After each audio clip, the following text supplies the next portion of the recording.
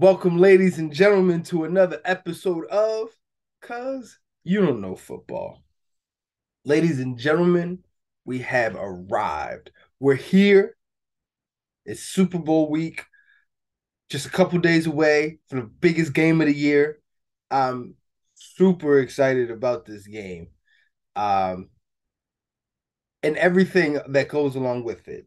Um, but before we get to that, they just gave in the Hall of Fame class. So last week, if everybody or anybody that tuned in, you would have saw we talked about our thoughts for the not just the Hall of Fame class, excuse me, the awards. I misspoke. The awards and the Hall of Fame class, and who we thought should get in and who we thought was going to win what, blah blah blah. So I'm just going to go over that real quick, and then we'll just see how I feel about the winners for each one. All right. So let's let's go. All right, let's start with the offensive rookies or the defensive rookies, just the awards for the rookies. So the offensive rookie of the year actually went to Garrett Wilson.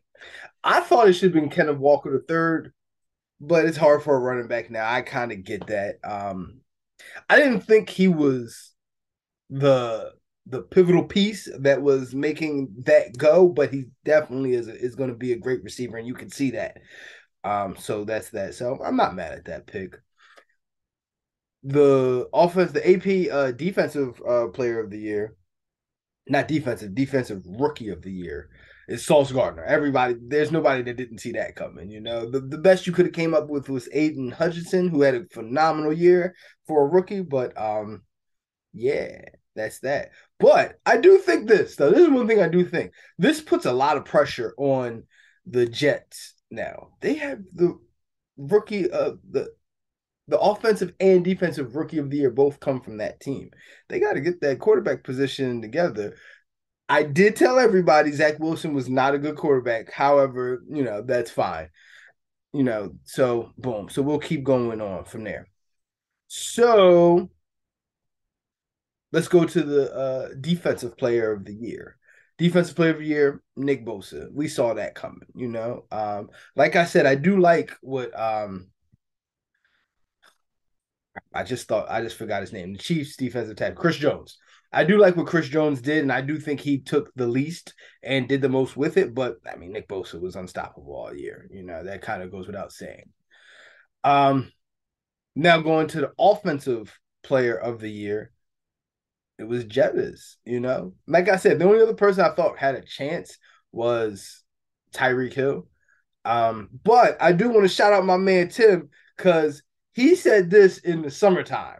He said Justin Jefferson's about to have the best season ever. So I got to give props where it is. Tim, we'll see you next time. Um, yeah, man. So you can't get mad at the Jettas. He did his thing all year. This is amazing, and I love and I do like I said. I think that anytime that you're breaking Randy Moss's records in the town that Randy Moss has built, I think you gotta get points for that too. So that's that. Um, so going on to AP comeback player of the year, they actually gave it to Geno Smith. I think we saw that coming. What Geno Smith this year, like this was the best season of Geno Smith's career.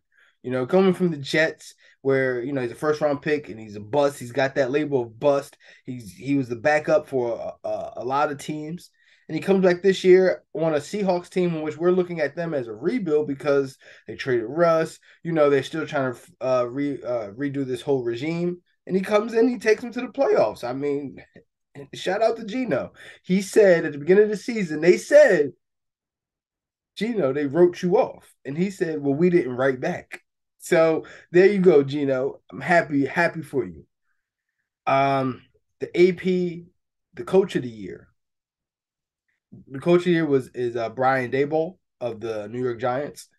Um, I like it. I mean, what I mean? He definitely earned that. No one really thought the Giants were going to be in the playoffs this year.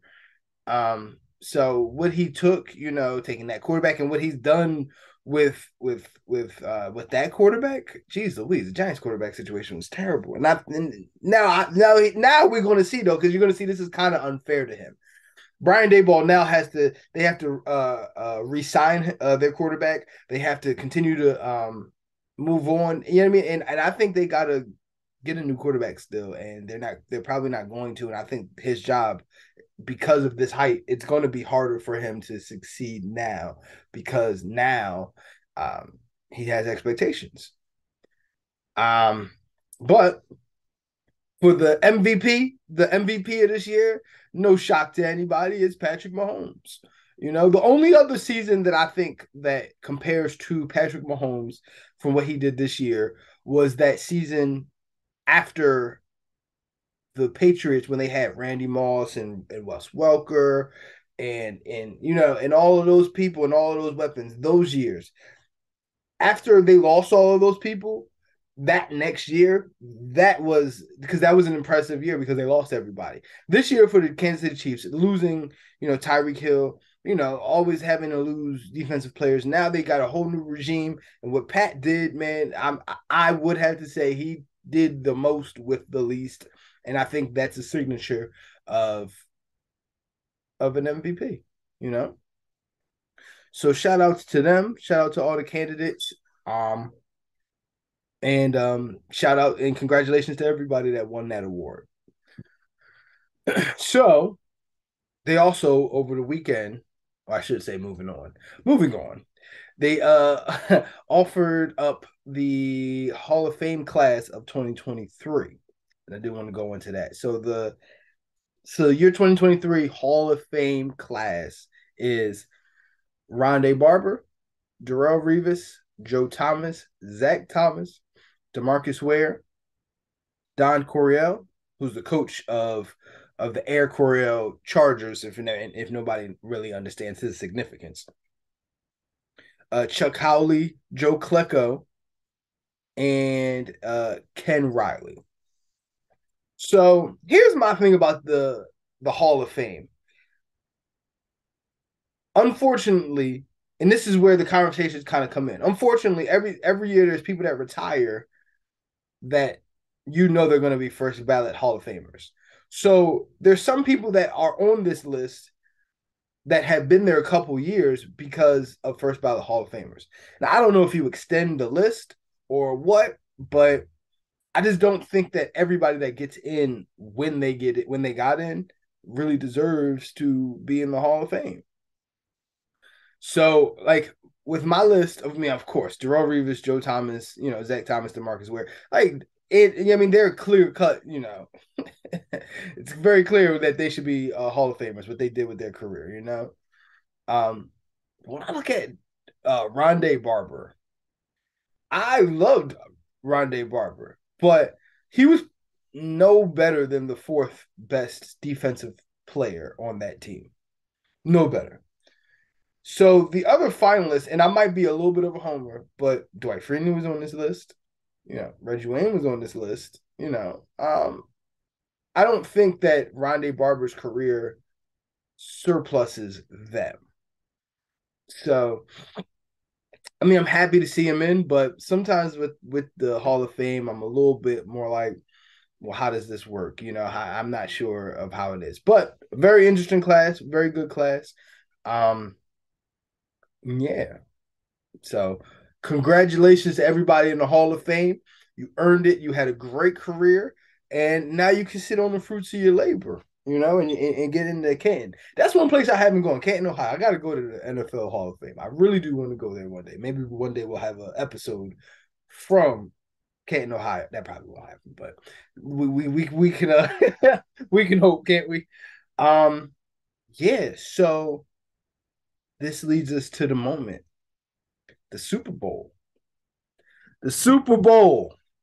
Who you got? You got the Chiefs. You got the Eagles. You got Kansas City. You got Philly. You got the Chiefs. You got the Eagles. You got the Chiefs. You got the Eagles. Guys, I'm rolling with the Eagles on this one, guys. I'm not even going to leave this up. I'm rolling with the Eagles in this Super Bowl, and I'm going to tell you why. First of all, big shout out to Kansas City, Andy Reid, Patrick Mahomes. Your season has been phenomenal. The fact of the matter is, Kansas City has a lot more holes in their roster. So anytime that you over the year, you've heard me say, um, I don't like the quarterbacks. A lot of the quarterbacks that get like $40 million and things of that nature. If you follow it, that's one of the big points that I've made. I don't like giving them that, and this is a prime example why. Even with the best quarterback in the game, you can't fill out a roster. So if you're not good enough to take something that's a little bit less and make it, and take it tenfold, um, you're not you like that's a waste of money. You're wasting time. So those quarterbacks, and I just to go into it, we're talking about Dak Prescott. We can talk about we talked about Matthew Stafford. We talked about what I mean. We can go on and on and on. I really don't want to go into all of these average quarterbacks. But when you take up too much of the roster on your cap, your roster is not going to be that good. So Kansas City's got a lot of holes on this roster. So also, if you also listen to the podcast for a while, you'd also hear me say when a quarterback wins their Super Bowls is before they get their big money and after they make their big money and where they can sacrifice. The reason that Tom Brady won so many rings, he sacrificed a lot of money for a long time and he got his rings. Okay, so keep that in mind. So the Eagles have Jalen Hurts. I think we can all agree Jalen Hurts is one of the top 10 quarterbacks in the NFL, which is one of my barometers for that's a quarterback that can get you to the Super Bowl. So they have a top 10 quarterback and a roster. This I don't think people really understand how good this Eagles roster is. They have two lockdown corners. So they got Slay and then they got James Bradbury. James Bradbury is not even going to be back in Philly next year because he's going to demand too much money. They got him. The reason why they got him is because he had an off year in New York and then he comes in. So they got two number one cornerbacks. Okay. Not only that, they have four pass rushers. They have four pass rushers. They have let me just look up the sorry y'all, let me just get the Eagles pass rushers.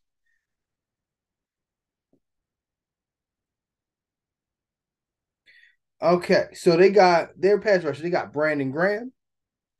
They have hmm, that was a weird that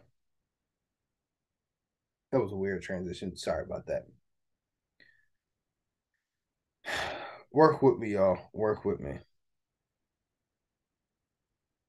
All right, they got Brandon Graham. They got Josh Sweat. They got Hassan Riddick.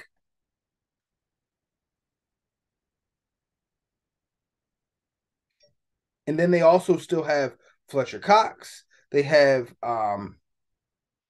yeah, then they have Fletcher Cox. So the Eagles, as I said, they got four pass rushers. To put that in context for everybody and what that really means.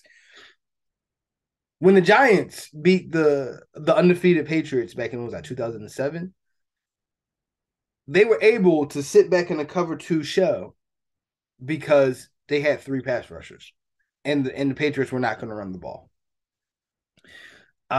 They had three pass rushers. I'm telling you, the Eagles have four.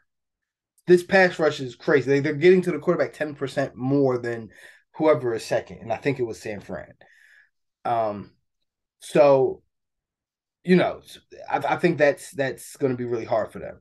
So keep that in mind. Also, put in mind. So what does that mean? So the Eagles have a better roster. They have a top 10 quarterback. They're going to have this pass rush, and the Chiefs do have some holes on that offensive line. It's not a bad offensive line; it just has some holes. Not only that, I thought the Eagles would have more trouble with San Fran's wide receivers than Kansas City's wide receivers. Okay, so I think Kansas City's wide receivers, they're a little bit easier to deal with. Basically, what I'm saying is, I think Kansas City has to play a way in order for Kansas City to beat the Eagles, they got to play a way that I don't think they're going to play. They got to run the ball. They got to stop letting Patrick Mahomes throw the ball so much, and they're going to have to run the ball a lot because They can't block that defensive line.